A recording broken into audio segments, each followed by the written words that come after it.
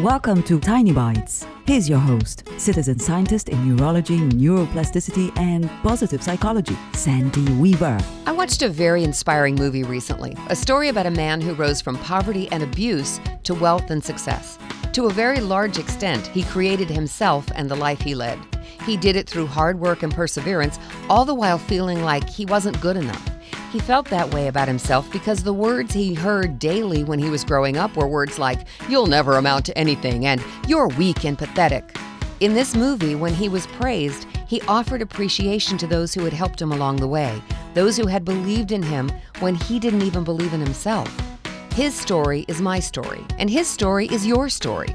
His story is a universal story.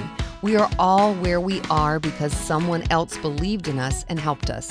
Remember this truth when someone you know needs help believing in themselves. Be the mirror that reminds them of their unique and wonderful traits. Everyone needs friends like that. Subscribe to the podcast and share it with your friends. And there's lots more at centerforworkplacehappiness.com. Here's to your well-being, one tiny bite at a time.